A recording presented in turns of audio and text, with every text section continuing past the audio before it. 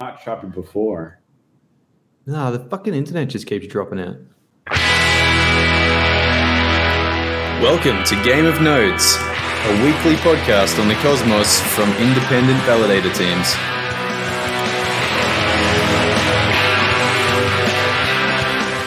Hello, welcome to Game of Nodes, a weekly podcast on the cosmos from independent validator streams.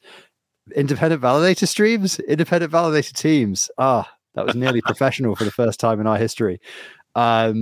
We're here, as always, well, as mostly always, with a very frozen Null, with Schultzy and with Todd, who's going to be talking to us about the new release of Tender Duty 2, the hottest product on the street for the validator that wants to monitor their nodes. But first up, we got some follow-ups for next week. For next week, what is my sense of time has obviously got very screwy from last week. One thing I'd add to that, as a kid, one of the things I had the most difficulty with is telling the difference between like, I did this yesterday versus I did it tomorrow. And so I'd be talking about things I'm going to do, or I did, and I'd be saying, tomorrow I did X, Y, and Z. So I don't know why I did that, but just with you talking about going a little bit off, I totally relate. Is there a specific thing where children are less aware of the passage of time or something? Or is it just that we're both bad at remembering which is the correct word? There's probably something to do with that. I mean, children don't get object permanence until they're like, 4? So, or maybe I don't know. I don't know children. I don't know. Yep. I don't know. Anyway, that was a bit of a weird divergence caused by me doing the verbal equivalent of a typo. So we've got one of the biggest follow-ups we've got from last week is a variety of stuff on the Validator League discussion, because I gather that's moved on a little bit, and they're now restructuring. Is that right? And I think we're possibly even going to have Ghost and possibly Tyborg coming on the show on a future episode, actually, to talk about how that stuff is evolving. Is that right, folks? Yeah, I believe so. I think next week, but I'm not certain.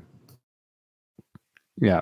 And eagle-eye viewers will have spotted that there is no usurper here because he is, I think, stuck in a hotel lobby somewhere, we presume drinking whiskey on his own. So one of the other Null's frozen again. I think we have just lost him. Let's move on while Null is frozen to to talk about Tender Duty 2. So we've got Todd with us, most validators have the problem of like obviously monitoring their nodes, and I think it's pretty common that people are going to use something like Grafana or Zabbix, Prometheus as a sync into one of those two services. I'm guessing we're on here mostly using Zabbix. Is that right? Okay, yeah. For monitoring, and then the other part of observability is obviously notifications when things go wrong. That's where Todd comes in with the incredibly useful Tender Duty tool for monitoring Cosmos validator nodes. It's used very extensively by people on the show and around the show, and everyone's very appreciative for it. And there is a new version that is just out. So we thought we'd get Todd on the show to talk about what's new in Tender Duty 2. So yeah, thanks, man. And I'll share my screen, but I'll try to narrate thoroughly since I know some people listen on audio only. So Tender Duty it is one of those things where it's like I kept finding myself looking at MintScan or ping.pub to see if I was missing blocks. It's like, hey, how am I doing on blocks? And it was like, this is not okay. There's got to be something for this, right? So, let's see. How do I share my screen? Oh, boy. All right.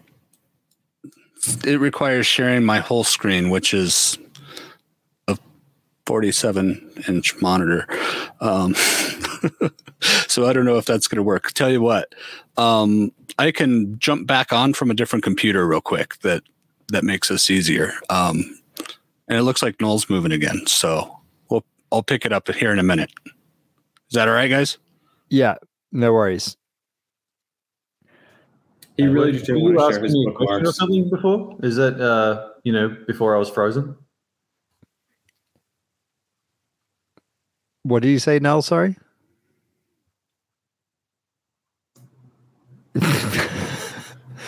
Well, it's plenty of technical difficulties with this issue. So before the show started, we were talking about Horcrux as well, because it's been a very common topic on the show is remote signers and using that kind of infrastructure to secure your nodes so that you don't have to have key matter on a given box. And Schultzy, you've finally made the jump. I think maybe the first out of all of the Game of Nodes crew to make the jump to full Horcrux, right? Yeah. So I guess for context, when you run a validator, there's kind of like 3 stages of key signing. There's what most people do, which is you leave the key, which is like the way your validator is assigned on the validator machine itself, and then the validator kind of signs for itself. And then the second stage is you have a remote signer. So there's a software called Tenderlovin key management system, which that says then you have like your node running, and then you have a second node running that points to the first one that says, hey, I'm going to sign the blocks for them. And what that does is it kind of gives a layer of indirection in terms of security. You can keep the remote signer really locked down, and then the node less locked down, and you're still secure. Another benefit with that is if your node goes down, you can just point it to another one really easily. And then the third solution is you can have multiple signers pointing to multiple nodes to make sure that you're always signing in some capacity.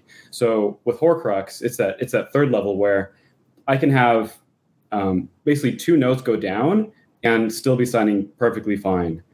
Similarly, I can have multiple of the signers go down and still be signing. So basically, it's a method for ensuring that your blocks are just always signed no matter what, short of something utterly catastrophic. Right. Hey, guys. Hey, Todd. Back on different machine.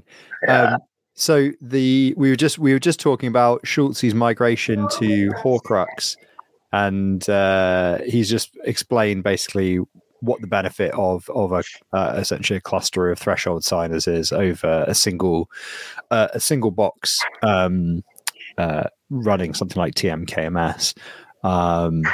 So the interesting thing as well is like there's all of the. It's obviously there's threshold signer, and that's all lots of fun with Raft and whatnot, but also just the even to actually create the key matter, you basically need additional tools to shard the key in a particular way and stuff like that as well, don't you? And so like there's quite a lot of steps involved in actually making that a viable production ready thing you can do, right? Yeah. But I think the thing that we were also talking about earlier was that there was some quite unexpected behavior in terms of what you saw when you actually sort of ran it in production, right? Yeah. So for testnet, it was absurdly stable. Horcrux itself is typically pretty CPU bound. Whenever I run on testnets, because I set up on my testnets first, it ran perfectly stable. I ran it for almost a week with just the testnets, and everything worked fine. But then when I brought it onto mainnet, I was using AWS instances, and at around 4 a.m. every morning, one of the Horcrux signers would just decide it was time for it to completely peg out on its resource usage, which would cause all sorts of missed blocks.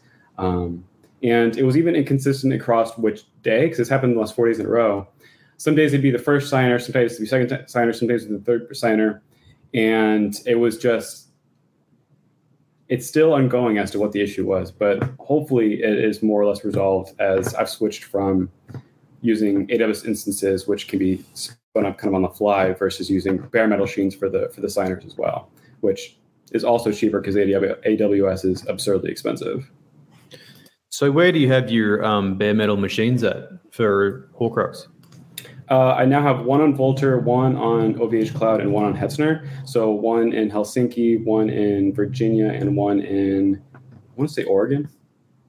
So if you do you have like a whole bare metal machine just for a Horcrux signer? No, I've already got instances for those either way. So Vultr and OVH Cloud hold, they have bare metal machines that can work with secret. And so I'm basically reusing those to also be used as a signer. So yeah, and I think that's the original intent of Horcrux, is to have it alongside nodes on actual, instead of having them on dedicated instances anyway. So is it? Yeah. Well, when you look at when Jack used to originally talk about it, he used to say that, you know, you'd deploy it next to a node, because, you know, we use it in a bit of a degen way, in that the original intent is that you would have a swarm of signers for one network, not, you know, sharing it across a couple of networks, like running multiple signers on one node. So the original architecture and intent was to launch it out next to a node running on a instance somewhere, and then it, like, that signer would just talk to that node and the other signers, and then the other signers would talk to their node and the other signers. So it wouldn't be like, so you'd have the lowest latency to the node and the network, but then they could talk to each other. Right. Like, so it's like having 3 sentries, each of which has a signer. None of the signers, none of them have the key matter, so it doesn't matter that you've got 3 extra things out in the world, right? Yeah, so the signers only have a portion of the key matter on there. It's impossible to put it back together unless you've got, like, them all. Yeah. For some reason, my mental model was totally broken. I thought the whole point was like, it was more like Kafka and Zookeeper. So like you deploy 3 signers to a cluster, and then they point at a cluster of sentries, where if one of those sentries goes down, you round robin to the next one, or you just round robin them via proxy anyway. But the cluster of signers is going, lads, let's roll. So there's many ways to skin a cat with Horcrux, and you know, it just depends on how much of a degenerate you are. I'm the ultimate. And a lot of people do actually keep their signer on the same machine still. That's super common. I was actually talking to someone about it today, about a script that they wrote basically for setting up their machines doing that. Yeah, that's what I haven't deployed Horcrux on any main nets yet, but that's how I've got my Ansible set up, is one signer, one node, same box. So I saw, so Schultzy, I'm not sure if I tagged you yesterday in the chat, but there's Dan B&D is going to be a Kujira validator, and he had this hectic Terraform scripting to like launch everything in one click. It was crazy, but I think it was alongside the nodes as well. I haven't seen that, but it sounds absolutely fascinating. Terraform is one of those things that where I see it and I'm like, oh, someone knows what they're doing. And then you look at it and you're like, I don't know what's going on. They might know what they're doing. They might not. I don't know. I was literally like, say this is the timeline, right? So I was talking to him about some stuff, and then he asked me about TMKMS, right? Because I had the that script up there that makes it pretty easy. And I said, well, if you want to know about it, have a look at that, read through it. And I talked to him a couple of times that day, right? And then he had TMKMS up on the testnet, and he was pretty happy with it. And then I said, if you want a better solution, maybe have a look at Horcrux, and gave him the link to Horcrux. 2 days later, he's like, oh man, I've spent the whole day scripting. You'll be pretty impressed with my setup. And he sent me the link to his repo on GitHub. I was like, holy fuck, man. He's written 300 lines just for the config file. And then there's 4 other files that make this thing work. I was like, holy shit, dude. You did this today? And he's like, yeah, I started this morning. Yeah, Terraform's pretty verbose though. To be fair, like I did a Spaces with him the other day, and he is like a DevOps genius. So he's like new to validating, but like a DevOps, he's pretty good. Yeah, I wish he could join my team.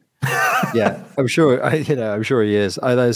There's definitely a thing though with ops stuff that a lot of especially the automation scripting tools are. There's a combination of things. I don't know. For the purposes of of this conversation, they tend to be quite verbose because obviously they're configuration management, all that kind of stuff. But the more pertinent thing maybe for this is that there are really heavy diminishing returns on something that you don't need to DR very often. And there've definitely been a couple of times in my career where I've spent like a month getting a completely like rock solid set of Terraform scripts or Ansible scripts or whatever for a thing, only to then find that, oh no, we need to change this major thing about the way we deploy the software. And it's like, right, that's basically all in the bin. Scrap that. Yeah. Well, I mean, like you want to deploy like two database instances behind Nginx, showing my age a little bit there. Perhaps I don't know if people are still using it as a reverse proxy all the time, but and you like script all of that, blah blah blah blah, happy days, and then a month later it's like, actually we're just spending a lot of time on database ops. Should we just put it on our Amazon RDS? And you're like, yeah, I mean, we can do that. But they'll have to rewrite all of our database deployment scripts. And it's like, yeah, well, we can just do it via the Amazon console this one time. And then as anybody who's actually deployed any of the highly managed AWS RDS instances knows, you deploy it via the console and then you write a script in case it goes down, and it never fucking goes down ever. And then so you're just like, and then somebody asks you at a conference, oh yeah, how do you manage your thingy, and you're like, yeah, I mean, we've got like 1,200 lines of Terraform, but to be honest, lads, we just deployed it via the console. So I would love to pretend that we have some really shiny stuff going on, but nah, it's all just paranoia, really. So my only comment to him was that he's like, here it is. Do you have any comments? And I'm like, it's on AWS. You're going to be broke real quick. Yeah, I mean, to be fair, I only went with AWS because I got the $1,000 startup credit. So I was like, I can just blow through these and nothing matters. But apparently I was using.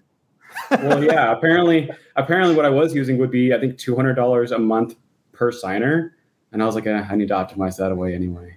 Even if it's free, I actually can't stomach it. Yeah, I was going to say $1,000 won't get you far. No. For us, I think we're going to spray it around DigitalOcean in multiple locations on DigitalOcean. See how that goes. But I'm doing I'm doing stepping stones. So I was on TMKMS. Now I'm like single signer Horcrux pointed at multiple nodes. And the next step will be like, once I'm comfortable with that, the next step will be working out how I'm going to reliably do multiple signers. But yeah, it should be pretty interesting. But I need to work out my Ansible, man. I need to watch the rest of them videos. Yeah, well, I mean, there's also like, I think one of the things that I'm quite interested in trying to do is like the whole cache thing, which obviously I've been experimenting quite a bit with recently, but you can't, well, I mean, you can, but it's going to be hugely complex to deploy Horcrux signers in that containerized environment in like mini pods with the validators that you deploy into a cache. Like by the time you've done that, you may as well actually just buy a couple of really big bare metal boxes and actually do it yourself, because I bet dollars to donuts it will be cheaper than running it on a cache. Man. After your experiments on a cache, I kind of like, it turned me off a little bit. Yeah, I think I'll say that deploying my website on there, now granted this is because it requires zero resources, was ridiculously smooth. And when one provider went down, I went to the other one, it took me all of like a minute to redeploy. But you can deploy it with like so unrelated to websites. But if you have a look at the Cosmos Omnibus repo, there's an example in there about how to deploy 2 nodes with a load balancer to 2 different providers. So there's that as well. Interesting. I was told that wasn't something that could be done. You'd have to do it manually. So I'll have to look around in that. Maybe it was a long time ago. Maybe I've got my wires crossed now, but it'd be interesting to have a look anyway. Can't you only deploy? Yeah, I don't know, man. Because the provider is hosting the deployment, which is a thin wrapper around Kubernetes. So I'm not sure how it could. Or maybe it's on the same provider. Might be my fuck up there. I'm not sure. Yeah, same provider. It would be pretty easy to just put Nginx in front of two RPCs for sure, or whatever it is. I mean, actually, running RPCs. I get why. So the difficulty, I think, is supply side. I think we were talking about this privately. Like, is that the tech kind of works like surprisingly well. The marketplace works and all that kind of thing, but the supply side of it is a bit more complicated. And like Schultzy says, sometimes providers kind of go away. So I think you would want to be in the position where you had like redundancy. The cool thing is that like you can like, because of Omnibus, like Tom's great work again, you can just like bootstrap a node from nothing quite quickly. And that is really impressive when you do that. And so that was really what's pushed me down into TMKMS finally, like adopting that properly and all that kind of stuff, is because like, oh, look, you can literally just spin up RPCs and those could be validator nodes that are quite throwaway longer term. And just as long as you know where to point them, you know, you're just reloading config somewhere. And that, you know, you can obviously drive that a variety of ways. You can script it with Ansible, you can do whatever on your TMKMS node, whatever. But there is that kind of lingering feeling that the provider might go away. And so that's the missing piece for me a little bit, is I haven't really worked out how to monitor it effectively, and I haven't really worked out the pricing, because again, I think we were talking about it, like getting a reliable deployment, you're sort of $60-$70 ballpark, I found. And that will buy you quite a bit of bare metal. That will buy you quite a bit of DigitalOcean. It'll even buy you quite a bit of AWS. But that potentially is a bit of a segue into TenderDuty. Now Null is unfrozen, because one of the things I was thinking about was obviously, well, one of the ways you can monitor, you can at least have alerts when things go down, is TenderDuty. And since that runs, well, typically it's run containerized anyway, co-locating that with a node with its RPC port open only to other containers within the deployment is actually very viable. So that's pretty cool. So I have to confess, I'm probably the only one not using TenderDuty on the entire Game of Nodes crew. You're not using it at all? What are you using? How do you monitor your shit? Yeah, I use Monet and Cron, and I use Monet too, man. In fact, Monet is like the core of my monitoring. Oh yeah, yeah. I mean, I use mMonet for. I've got crazy Ansible scripts that build all these massive Monet configs that check everything, man. Wear leveling on my disks. Shit. You know, you can do wear level monitoring on Zabbix now too. Plug. Oh, nice. I mean, it's a module. You everything. Have a crazy Ansible script. You just go like install that friggin' smart monitoring CLI, and it just picks it up, and it's like, oh, now I can do this. Right, but so my reasoning here is this, right? Is that there are lots and lots of things that can go wrong.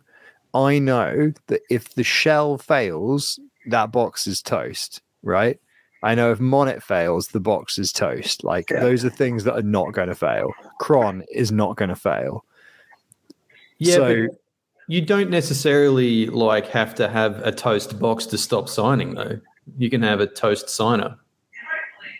Well, sure, but like that's the point of the bash script, which is checking various things about the box on a short interval, and then is going, okay, if any of this is wrong, then I'm going to immediately hit a PagerDuty endpoint, essentially. So it's not significantly different to Tenderduty.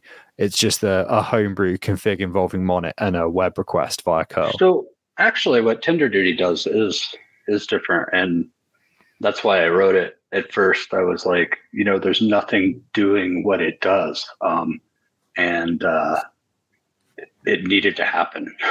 So it subscribes to the blocks on a WebSocket, and it checks for your signature. And that's where that's what the main purpose of it was to say, hey, if I miss 3 blocks, I need to get up and fix something.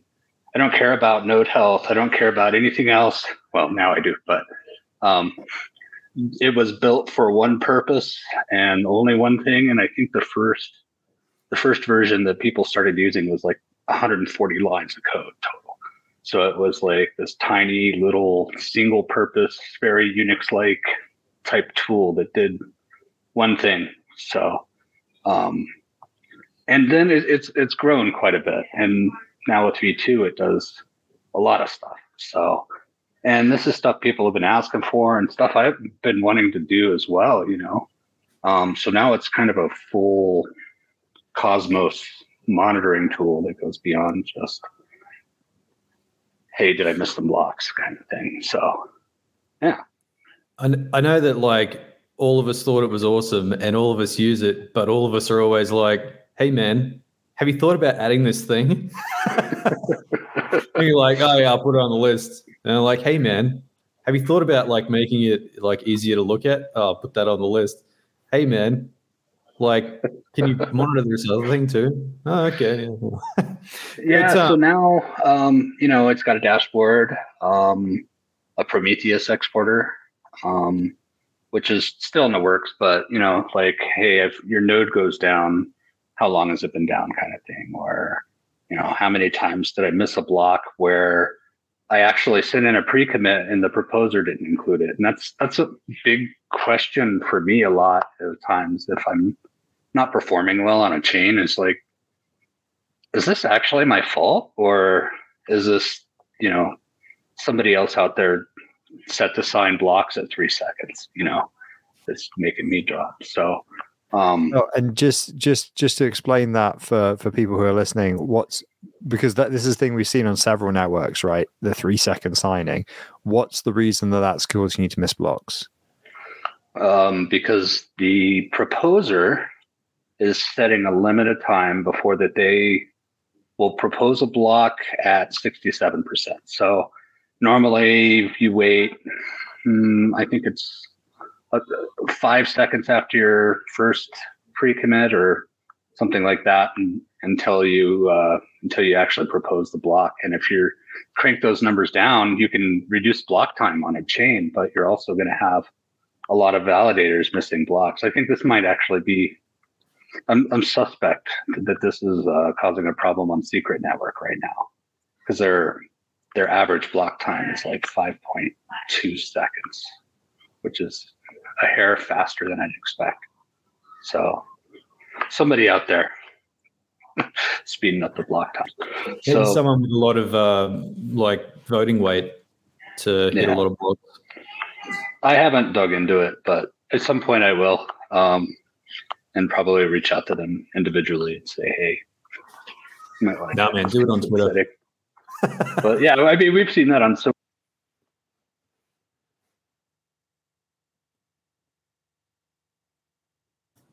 Todd, I think I lost your audio. Did you guys lose the audio? Is that just me or? Okay. Battery went flat? Nah, we can't hear you, man. So, I mean, I love Tenderduty. It's like so light.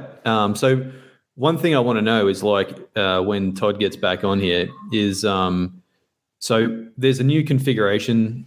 Well, he's completely rewritten it, right? So now it's like, I think it's even a different language now, or maybe it's still Go, but he's added in extra features. And what I'm going to want to know is like, can you turn off the Prometheus exporter, etc., to try and keep it as light as possible? So I use Zabbix. I'll probably like query it in different ways with Zabbix through the different ways you can actually send commands through Zabbix to your server. So, things like the Prometheus exporter I won't want. But also, like, I'm wondering if it's multiple network configuration in the one file, because you used to have to launch multiple instances and configure all your networks separately. And up until recently, I thought that meant that you had to bring them all down when you wanted to change the configuration and then bring them all back up. But apparently with Docker Daemon, I just figured this out the other day, you can actually just update your configuration file and then re-up them into daemons, and it'll just update them. And you can use a flag that'll drop all the dead containers and delete them. So Daemon? Damon Hill? No. Race car driver? Dead containers. Can you guys hear me now? Yeah, man, you're back now. All right, yeah. Man. I've just had so much technical trouble today. Sorry, I just took the liberty to ramble some shit while you weren't here. Oh, no, totally. And actually, all this pronounced demon really weird too. Incredibly relevant because oh boy. Apparently, I can't say demon or Damon. I've always called it Damon. Well, Damon is a name. It's a name, like it's just an old English name, and demon is a like a malicious spirit. So you guys you're gonna laugh because Chrome didn't have access to record my screen, and it wants me to restart. Oh, we'll see you in 5 minutes. Yeah, that's what I'm gonna do, man. I'm just gonna explain what's going on with it, and if you're interested in checking it out, I've got a do you have a working page somewhere? Because Null can probably throw it up on the screen. Actually, you know what? I've got a public my notes. Share the link in the private chat, and then Null can throw it up. Yeah. So, anyways, you were saying that one of the pain points was one chain per config, right? And so now that's you can do multiple chains on one running instance. The dashboard is very much inspired by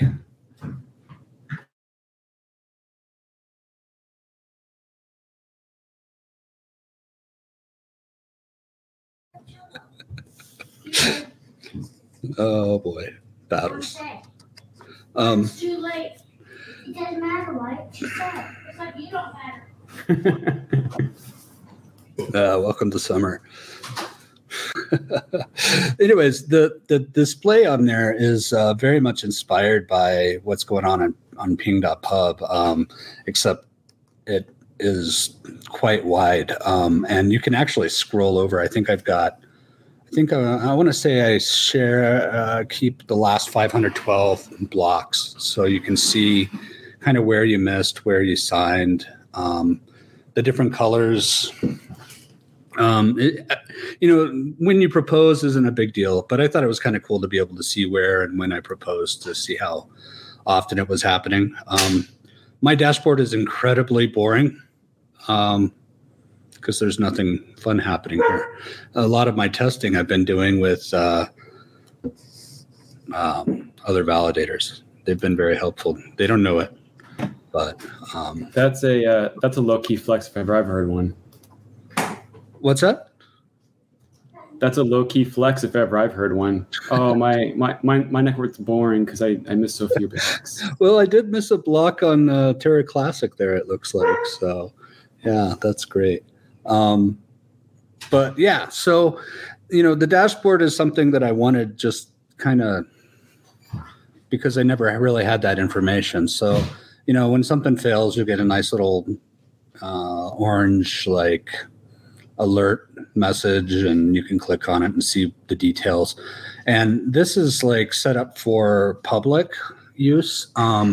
So it like normally if it would have a log stream below showing like, hey, this RPC node is not responding, or something like that, right? So, and the dashboard it's a dashboard. There's not much to it. Just like I mentioned, there's Prometheus endpoint. If my screen share were working, I'd show you the beginnings of a Grafana dashboard, but can't. And then each thing is configurable now, so you can alert to Discord, Telegram, or PagerDuty, and it's configurable per chain.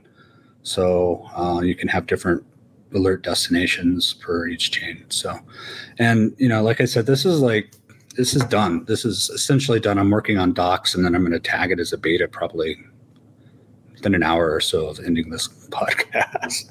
So wait, you can do. I didn't realize that it had the notification stuff, because I was looking at what's it called? Half-Life, which I know some of the other Game of Nodes folks use for Discord notifications. But I hadn't realized, because I think, like I said about the Akash stuff, has started to motivate me to move to, even on our servers, probably Dockerizing and actually deploying everything using our same mount strategy, but starting to use sort of Dockerized containers. And that's Tendermint has been on my list for a while to work out like what the gap is between what we're doing and how good it could be. And I think that might be the killer feature for us there. Yeah.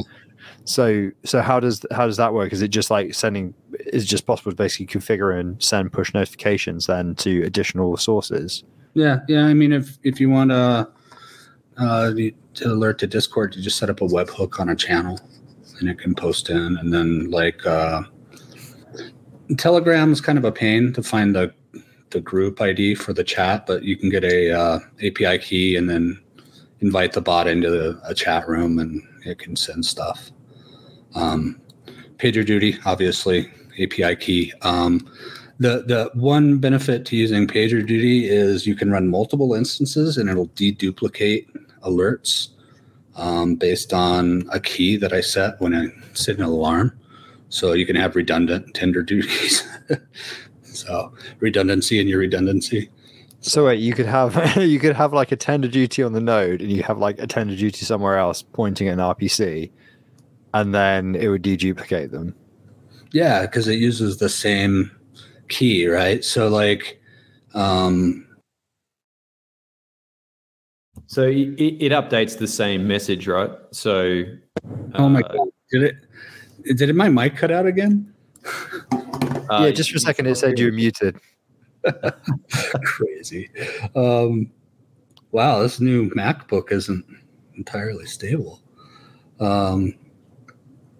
Yeah, man. So it dedupes based on a key that you set, and depending on the type of alert it's sending, I set different keys. But like, I think I use the Valcons address, the consensus public key address, as the key for like missed block alerts.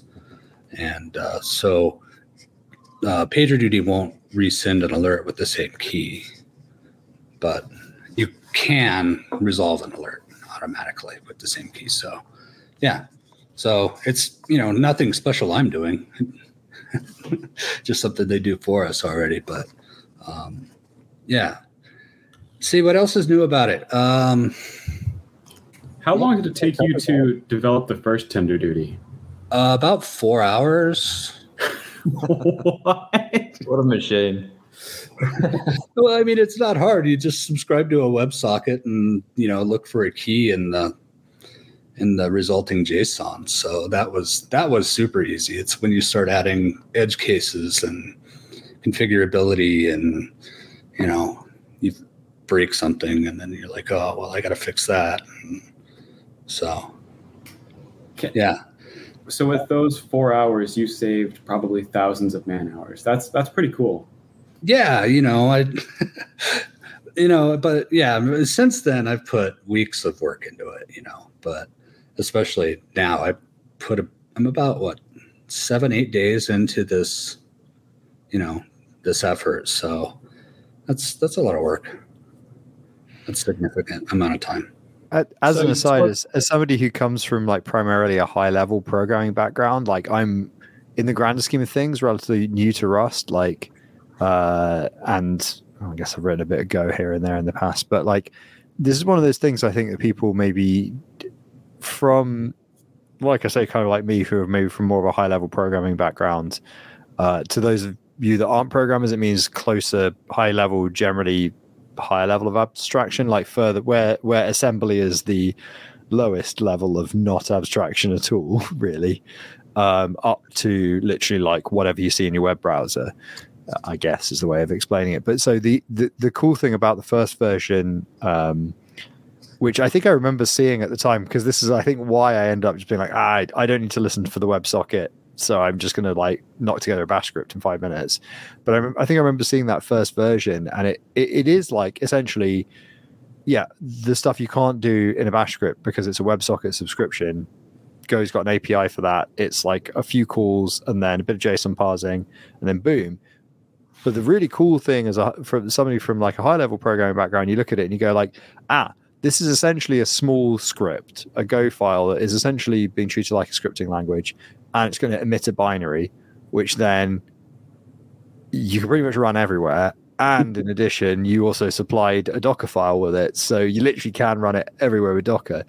But it's one of those things that, like, I guess I hadn't really thought about until I saw, I think it was your script for TenderDuty, and something I went back to a little while ago because somebody from Terra was asking how to listen for a particular type of emitted COSM-WASM event. And I remember that Jans Alex, who has done quite a bit of core work on Juno, had written like a tiny, again, like a 30-line Go file that you could obviously then compile to a binary and be like, here you are, listen for whatever you want to listen for.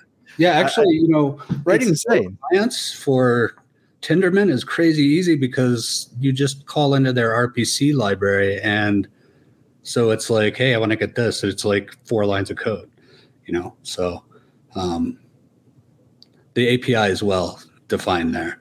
The annoying part, though, is where you end up with different, like, some stuff's protobuf, some stuff is JSON. If it's JSON, everything's a string. So now you've got, if you're in a strongly typed language, that's a problem. Now you've got to deal with reflection and casting and all that fun stuff. So, RPC isn't great. gRPC client is awesome.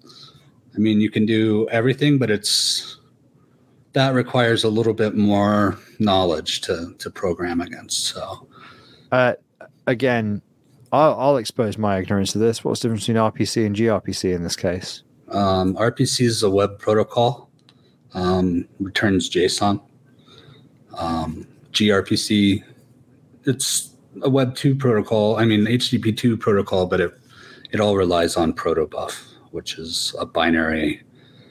It's the binary format at the core of ABCI, the blockchain interface databases. I've encountered, obviously protobuf is quite deeply embedded in Cosmos, and like former life doing data infrastructure, protobuf is one of the things. It's one of those things like Avro, I guess, like Avro you see as well, but like protobuf is pretty common as a serialization mechanism. Yeah, I think one of the big differences is Avro, generally you can embed the definitions with the message. In protobuf, you don't do that. So I think the motivation for... Sorry. No. Can one of you guys explain what protobuf is so that people who are listening don't know exactly what you're talking about? I don't know. So like JSON is like structured data, right? It comes back. Yeah. So what is protobuf? Protobuf's an efficient data messaging protocol. You define what type everything is, and then it builds. I don't know. I don't know if you guys are familiar with like ABIs from Ethereum or EOSIO world, where you've got an ABI and everything's binary and you pack it in.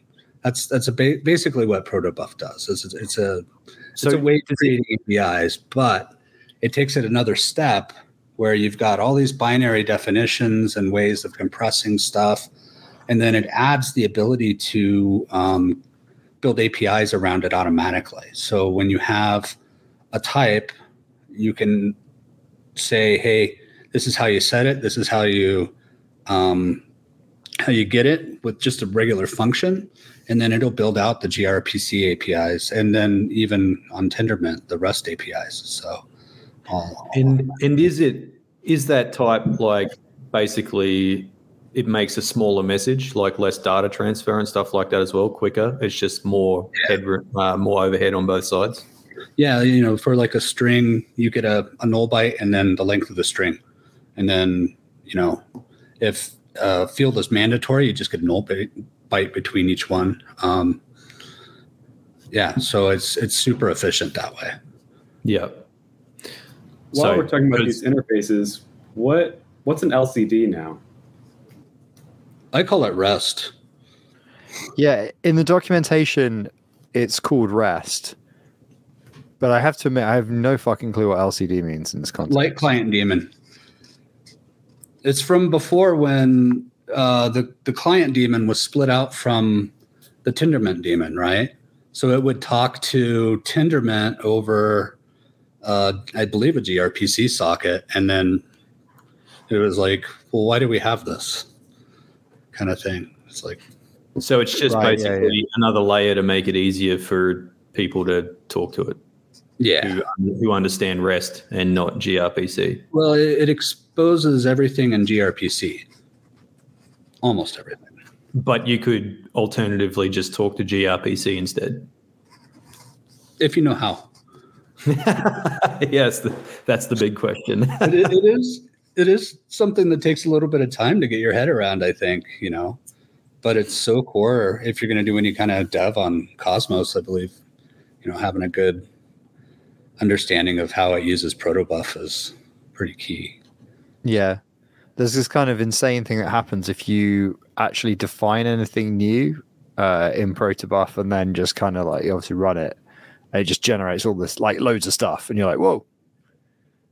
So yeah, I'm still not 100%, again, not 100% used to how that works in Cosmos, but it does make you look like you were typing very, very quickly when you do get to do that. So that's not, I know it's not even my joke. It's something Jabby said because he's a funnier man than I am.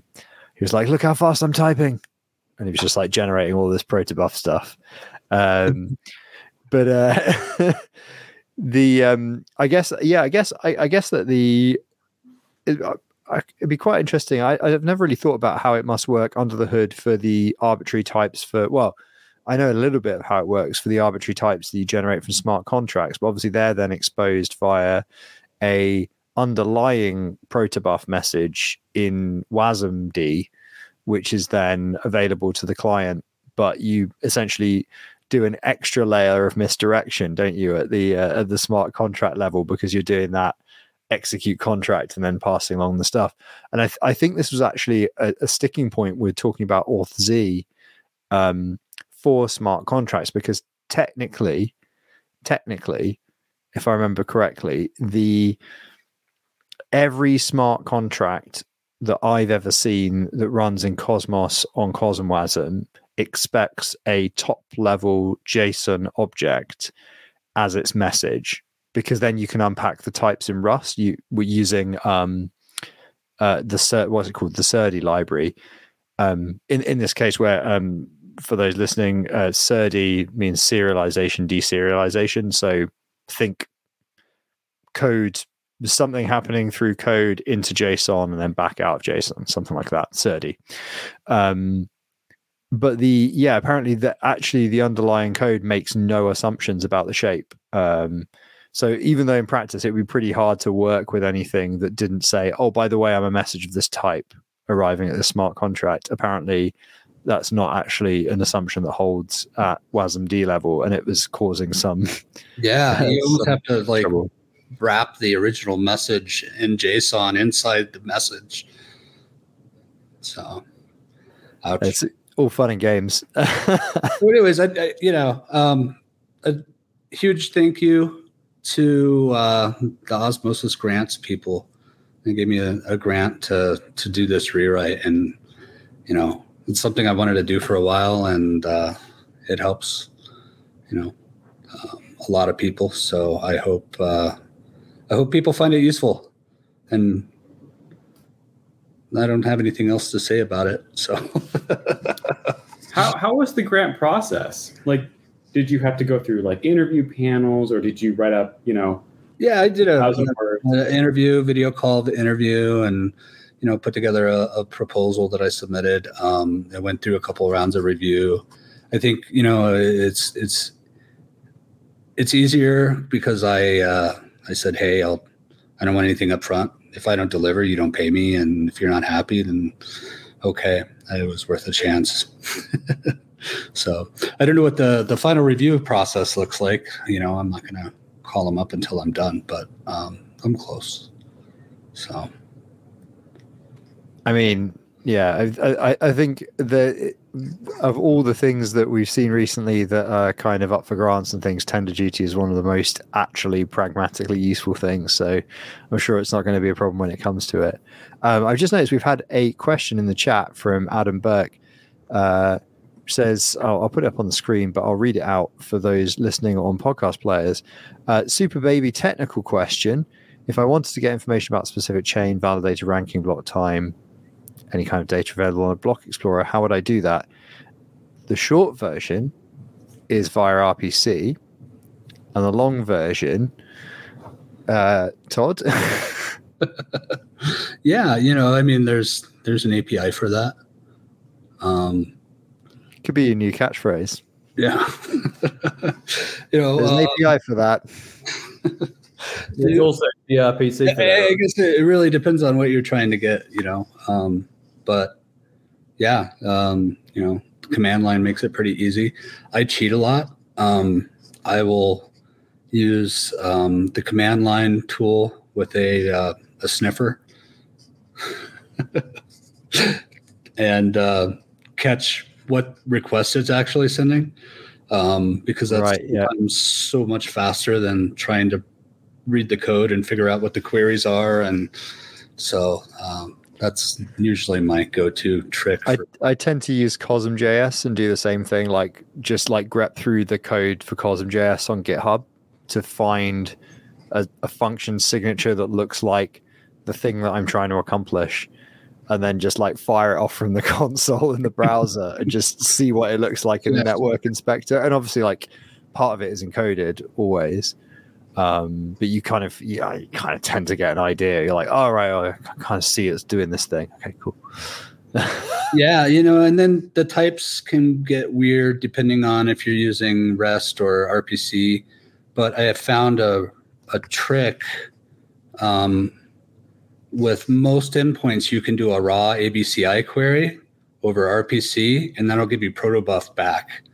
And then you can just use the native types from, whatever X module you're working against directly out of the RPC. And it's like 3 steps instead of trying to figure out how to handle all this JSON and reflection and stuff. So that's a pretty cool trick too. So for the dashboard stuff, are you using, presumably it's all JavaScript, right? Or TypeScript, maybe? It's almost all Go. The dashboard is a little bit of JavaScript. The little grid is all written in Canvas.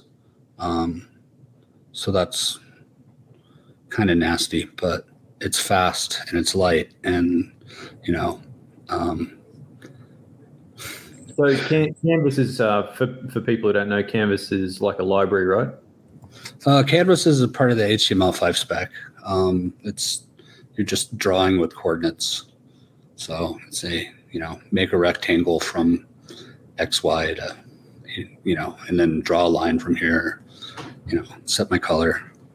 So is that dynamic as well, or like so when you say that, is that setting out the grid in the page like that, or is that using the individual elements like that? Because for setting out your page, I thought you would have used something like CSS grids or something like that.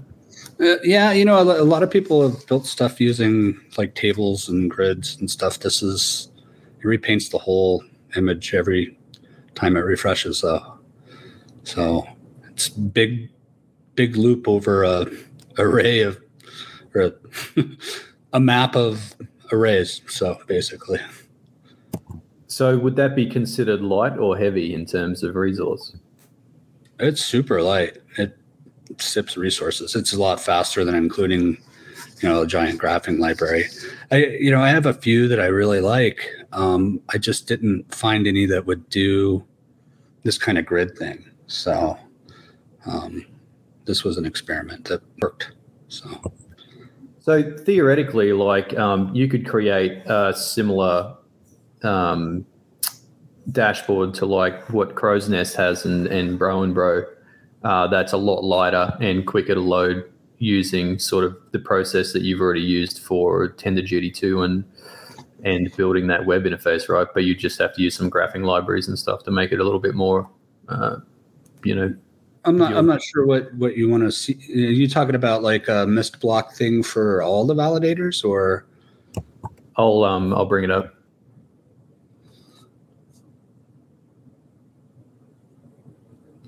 Keep talking. I'm slow.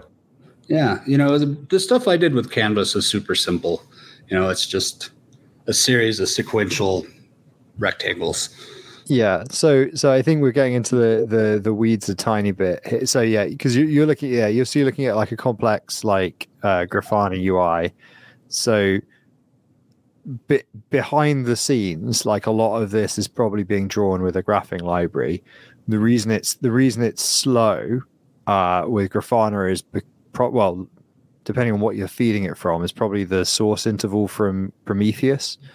So it's a combination of block time X, whatever the refresh rate is, plus any throttling depending on what tier you're on for Grafana.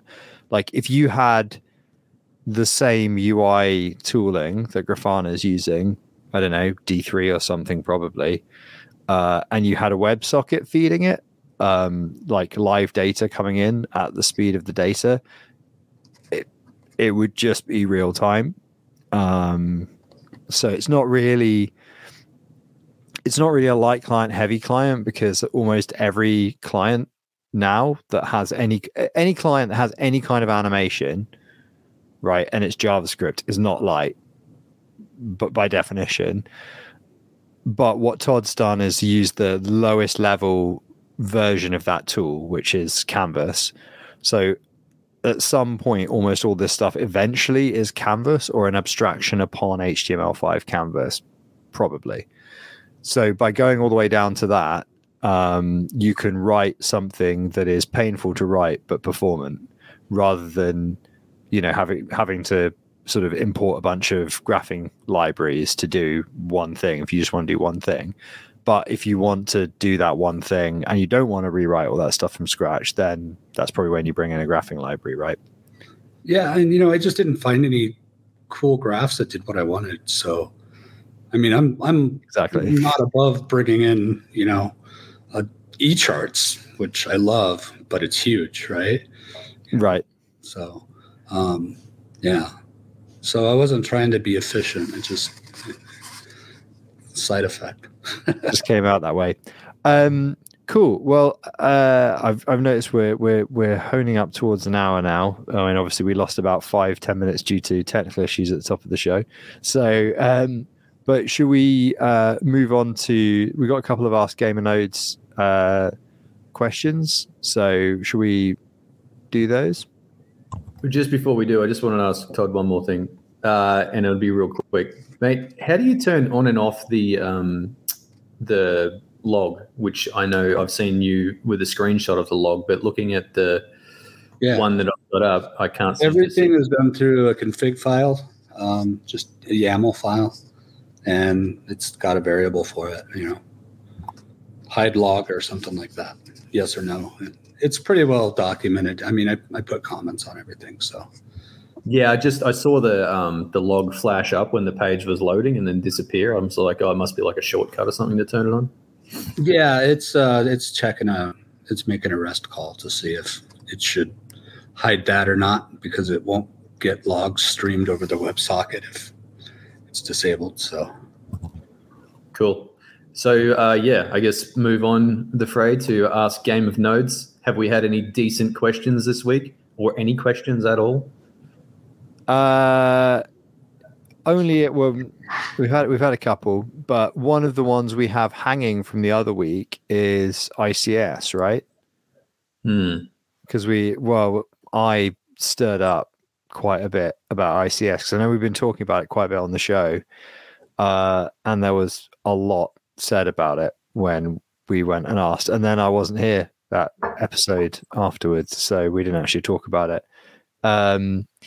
But the other thing, there was actually an interesting discussion from Whisper which we got tagged in. So I think that there is an implication there that we were supposed to discuss it, which was about DApp chains and whether or not they are a good thing in Cosmos, which is, I think, is quite an interesting question. So it's essentially like the premise here is, do you need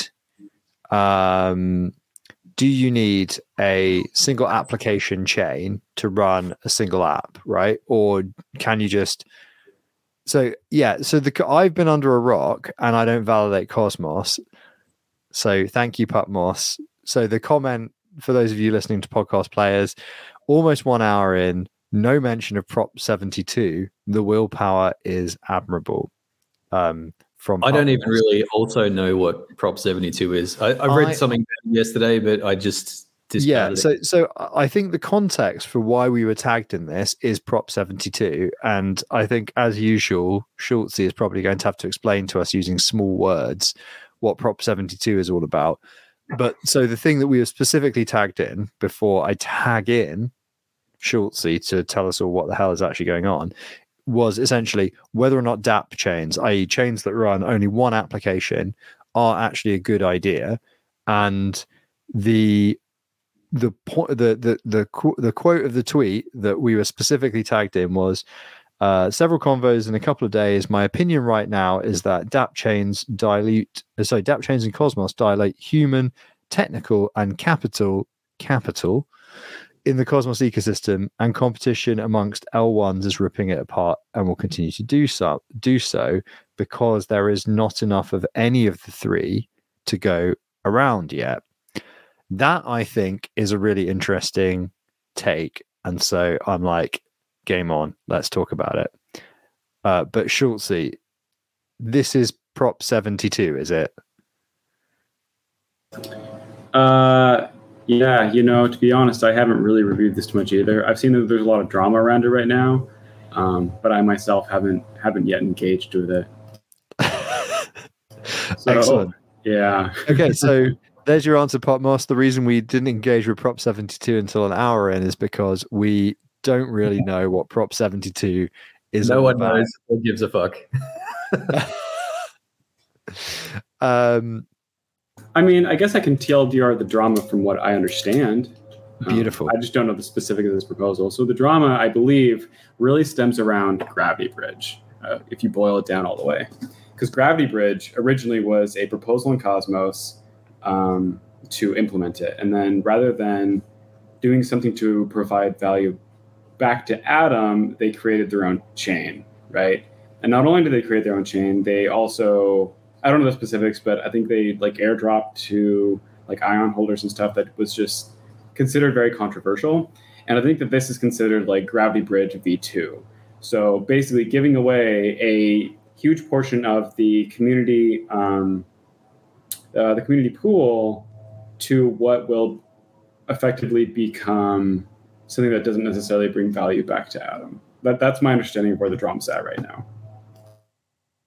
Right. Is there some there was some VC / Lido / there was some other thing that people were upset about? Ooh, I know there's two aspects to so my understanding is this prop should have been broken up into two props. There should have been like, I want to say a liquid staking side of it and maybe a DeFi side. And instead of breaking them up into two separate ones, they've combined them together. And my understanding is that the DeFi side is considered like acceptable and the liquid staking is considered kind of like creating more monoliths. Because Lido has, of course, basically taken over all of Ethereum staking. There's something like 60% of all Ethereum staking goes through Lido at this point. And the take from what my understanding, again, this is from very cursory reading, is that effectively you'd be funding another monolith to exist. One of the issues, of course, being that there's already two competitors here, right? You have Quicksilver, which is already going to be doing liquid staking. You have Persistence, and then you also have Celestia, which is also be providing interchain security already. And so there's all these competitors already that exist. So why spend, I want to say it's like $1.1 million to do something that's already coming to be?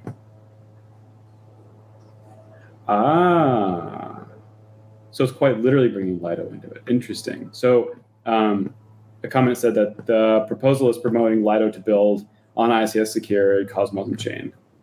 Interesting. Okay. Right. Okay. That is interesting. So I don't really know why that's hyper controversial other than the gravity bridge, I guess, precedent. Adam Burks made an interesting comment in the comments saying DApp on its own chain is no longer a DApp anyway, but an app chain. IMO. Yeah, that's fair. And that, I mean, I guess that's the thing, isn't it? I guess the question is whether the thing that is being objected to here, because there's two separate things, aren't there? Because there's the idea that you don't have app chains is only possible if you build on, say, Cosmwasm substrate or something like that, so you can have like lots of apps on one chain. Otherwise, if you want to write it in Go, then you should probably just write it in the SDK, right? So I think there's quite a few things going on here, right? I mean, if you were building a project tomorrow, right, I think that everybody in this chat would go about it differently, right? Because we all come from different language backgrounds. Like Todd, you would go native, right? Presumably. Yeah. Who knows what's going to happen though with Cosmwasm and Go? I mean,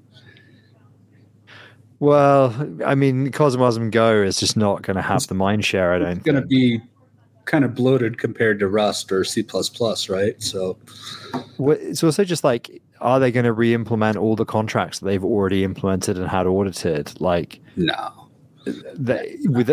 Without being able to like use those like a library, it kind of seems like it just won't get. And who knows, man? No-land looks really neat too. I mean, I looked at some of those contracts and it's like super simple. So, but I don't know yet. Yeah, what I would love is Rust SDK plus Cosmwasm, but see, for some of us, Rust is too intimidating, man. I started getting into it and I was loving it, and then I ran into the borrow checker and we went a few rounds and I lost. So, what editor are you using? I was using Sea Lion. So, because I've got Rust Analyzer, LSP server, and Emacs, and it just like when I screw up the borrow checking, it goes no. It goes, you've done a bad thing, and you just go sit in the corner while I throw compiler errors at you until you're very, very, very, very, very in pain. So I keep telling myself I'll learn it once I have time. Yeah, I think one of the biggest things is just, again, coming from like a high level language, like the package management is just like it's like all the good things about NPM, most of the bad things removed. And it's just very, very straightforward for like a systems programming language, like package management experience. Like it's really good. And then the dev tooling's pretty decent. But the best thing is the fact that you can have macros for like serialization, deserialization, and that sort of stuff, where you literally go like, here's my enum, give me it in JSON. In my opinion, macros are one of the worst things that it brought over from C++, right? So that world, because they're opaque. Yeah, I mean, the rule of what the rule of Lisp macros is you don't need a macro, right? That's the motto. But like, there's a point where, where the hammer and the nail are no longer working, and you need to just like improvise some kind of railgun type situation to drive the nail. And at that point you do need a macro, and there's definitely some things in like Rust where you go like, all right, I can see that this must have been implemented via a macro. Do I have a desire to write my own? No.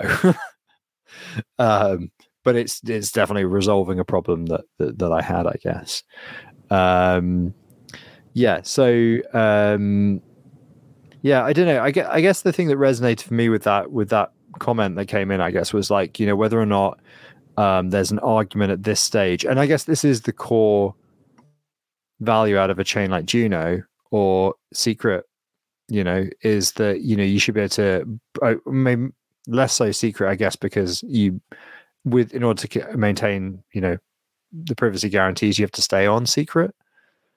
But the idea that you can bootstrap a product and then move it off when you're ready, the thing that kind of resonated with me about this comment was that the idea that there are so few devs in the space that splitting up mindshare onto loads of app chains is like potentially cross purposes. But then it's kind of back to what you were saying about Unix and the original Tender duty, right? Do one thing, do it well, and that's the other reasoning behind an app chain, right?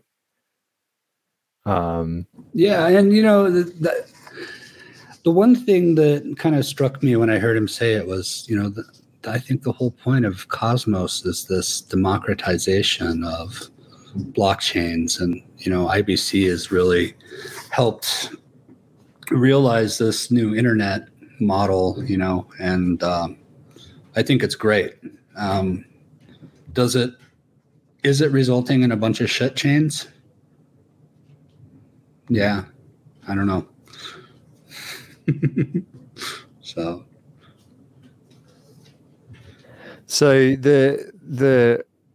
Pupmos is saying Lido would dramatically restructure the validator set and be detrimental to delegator suffrage.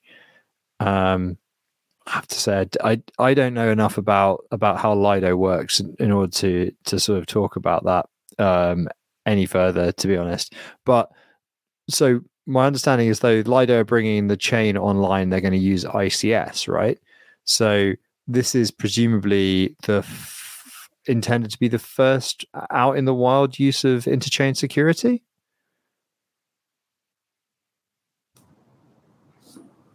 I have no idea there, but the idea of flattening the voting power resulting in a reduction in delegators' suffrage, I think, is really interesting.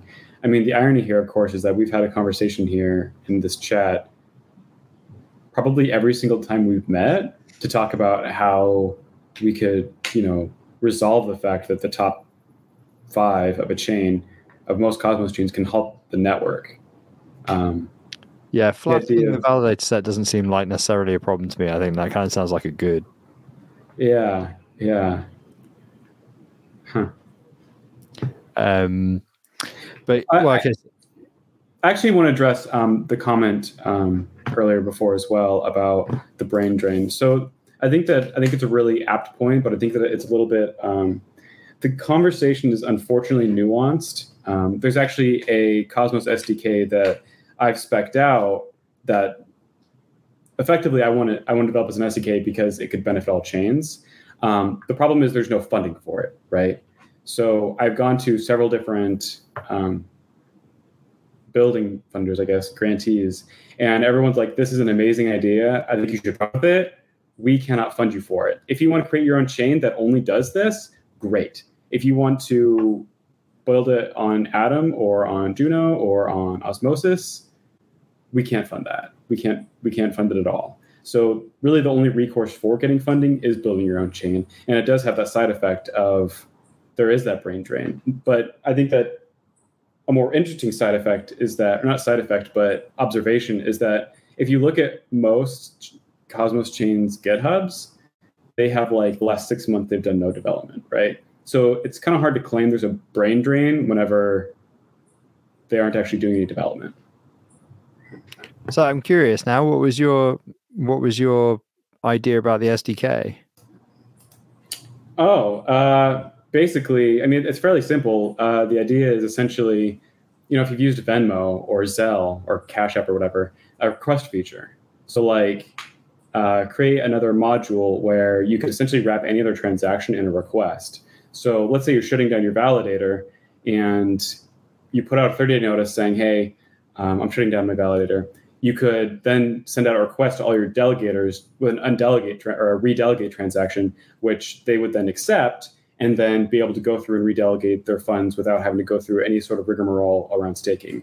Or even if, let's just say you and I went out to coffee or whatever, and I paid for lunch, I could send you, a 1 Juno request to pay me back. Just something simple like that, but wrapping all transactions.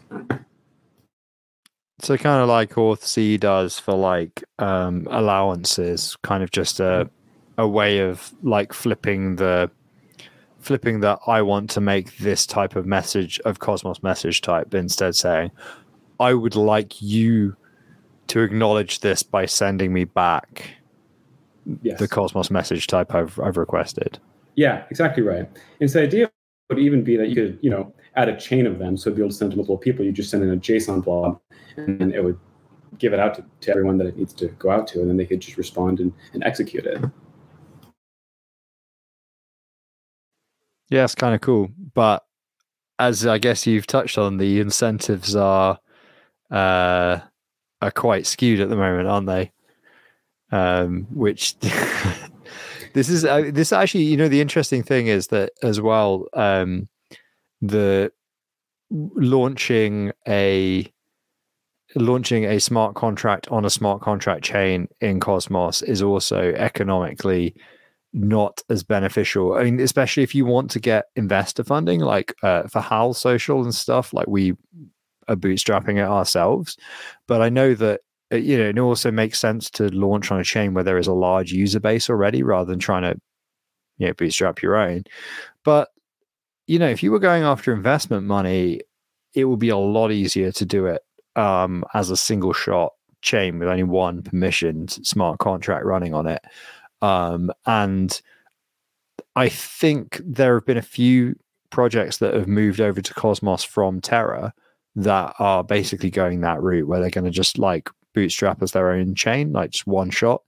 And they're going to bootstrap with probably almost no users and maybe die in that wilderness because their investors are like, got to be a blockchain. So that it cuts both ways, doesn't it? Yeah, I mean, my vision for why Juno is great is effectively my imagining of what a chain should do, or what an app should do, is it should use Juno or Secret or any generalized smart contract platform, create their platform, create their community, create their base, and if they find that they need to expand out, then they can go do that. And my vision of what Juno should be is effectively that sandbox, for lack of a better term, to create that community, especially when it already has such a strong community. And so if there ends up being that desire where you find some reason to bounce out, that's when you do it. I think it's kind of the question is like of short-term to long-term goals to me. I don't think that necessarily all new chains are short-term oriented. I certainly don't want to make that claim, but I think that if you're going for like a really long-term project, build somewhere that already exists and expand if you need to, versus if you need cash now, you would just create your own chain and then dump on retail effectively. Yeah. So moving on to the interchain security bit, because it seems related to this 72 thing. So the background to interchain security and why we're bringing it up on the show is because I sort of said, I went on Twitter and just went, okay, don't really understand why we need interchain security because it's not really hard to get a validator set. And if, your chain doesn't work out, that's too bad. But like finding validators, admittedly potentially of varying qualities, is not actually a problem that has existed for some time. And so I was like, what is the actual use case? What is the problem that ICS is solving? And I guess the thing that I wasn't really considering as part of this is, from somebody who's more used to working in a smart contract environment, I'm used to having what Schultzy just described, which is an on-ramp for an idea into a community. But if you're building stuff at chain level, at SDK level, then maybe ICS is a better fit for that. But anyway, Twitter was very quick to tell me I was wrong in about 15 different ways. And so I'm going to read out some of the responses that were very good on why we need interchain security. So I'm going to just do some call outs here. Phonic G made some really, really good points. I can't put them all in full because it would take me ages to read out a thread, but around sort of market cap and stuff like that. Skull XBT also said having a small market cap is dangerous when starting out. And then Simon Water, friend of the show from Confio, from Cosmwasm, said that essentially backed up that this was on a longer thread, saying a small market cap means you can buy out the chain. It's an important attack vector to consider in a bear market or for new projects. And I think, again, like especially tail end of last year, a lot of the chains that were launching, Huahua, right? Huge market cap. So you look at that and you go, where does interchain security fit into this when a literal meme chain can have a multi-$100 million market cap? It becomes more obvious in a bear market. So thank you, Simon, for pointing that out. Eric Opp said there's pros and cons to ICS and chains should decide, and added a hot take on the end, right? And this one I like. Interchain security is Atom's last chance to stay relevant after Gravity Dex and Gravity Bridge failure. If ICS isn't a hit, then it's over. Spicy hot take. We continue on there, Frey. I've got a comment just about the market caps and buying out a chain. I think that it's probably would come cost prohibitive even for a shit chain, because once you start to buy all the tokens, specifically with how a DEX functions, you are going to get cost prohibitive pretty quick. You can't just keep buying the tokens without the market cap rising significantly. But that's why they halted Terra. I mean, it was happening. Terra worked differently, though. It was like a mechanism where you cash in the UST, and it that's right now. Terra Classic, you can't register a new validator. You can't delegate new tokens to a validator. You can redelegate, but otherwise that was all a hard fork that went into the code, because once it devalued, it was possible to take over. Yeah, but it devalued to basically nothing. and the distribution of tokens is all over the place because of the way that that minting module was working when you were cashing in UST. But I think for regular chains, like most of them aren't even on a SEX. But even on a CEX, like once you start to try and buy up a meaningful amount of tokens, it's just going to push the price sky high unless you do it over a really, really, really long time, which I think then people would start to notice before you got anywhere near a big enough amount to actually do some damage to a chain. I wonder so let's imagine I have loads of money and I'm a bad guy. I'm a real bad dude. I would imagine the way to go about it would be to try and over-the-counter purchase from founders of a chain, but go to them each individually and just gamble that they didn't tell each other they were doing it out of either embarrassment or sneakiness, and then just see if you can get 33%? Because a lot of chains do have that much vested in the founding team, you know? So that might be possible, but imagine this, right? What's the point? I'm imagining. I've got my imagination hat on. So if you go to all this effort, right, to get all this token and spend all this money to get all this token, why? Are you going to maliciously attack a chain that you own all the token for? Even if you drain the community pool, you can't possibly fucking sell it without killing the price of it anyway. It just doesn't make any sense. But I think that's the point, though, right? So, like, DYDX is coming to Cosmos, right? They're probably going to be, as soon as they spin up, $100 million project. But there's already other DeFi projects. Let's say they're worth 1 million. They might just buy all the tokens just to literally kill the project. I think that's the bigger concern, rather than some guy deciding that he likes the project enough to kill it. It's a competing entity that says, this is a really great product and they could take our share. We can't have that. I submit to you that if a project's worth $1 million, it's worth killing. I mean, in crypto, yeah. In like normal startup land, I would feel pretty proud to start a $1 million company. I'd be like, it's kind of nice. You're already running $1 million company, mate. Maybe before the crash. So I just want to pull out a few comments we've had in the chat. So Putmore says, interchain security comes with the sacrifice of self-sovereignty, which try and say very quickly. That's quite tricky. There's a lot of S's in that one. Gravity Bridge is a prime candidate for interchain security because its token does not provide sufficient economic security to the collateral it holds. Juno.love says Fortis was worth 35 billion. My brain just halted. Is that a billion? Yeah, I think so. On paper. By the way, do you like my imagination hat? This is my imagination hat. And you look very special. Yeah, it's very sensational.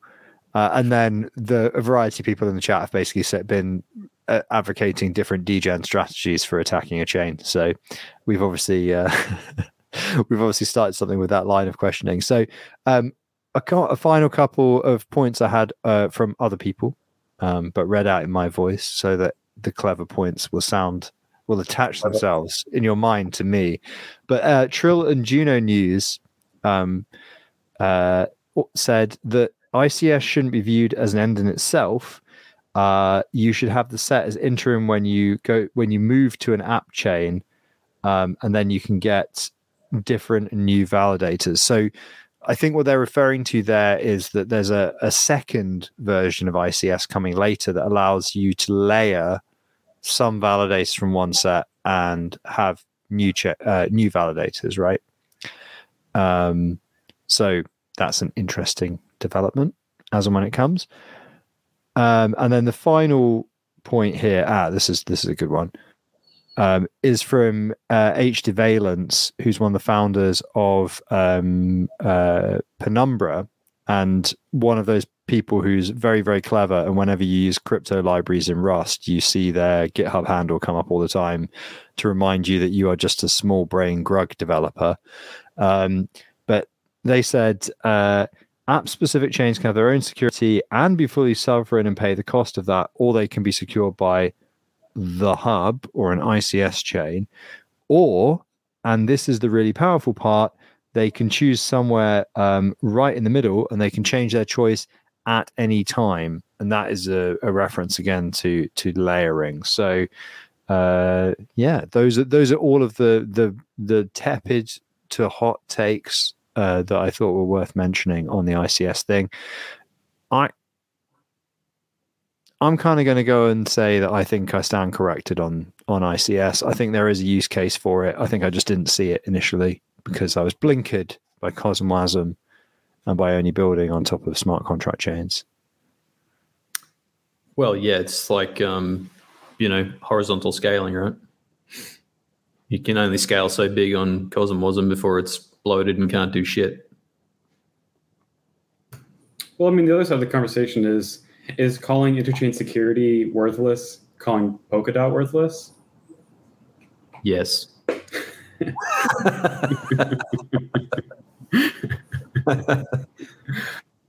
That was the deep desire of the Frey when he said that comment originally, is that he was throwing shade at Polkadot indirectly.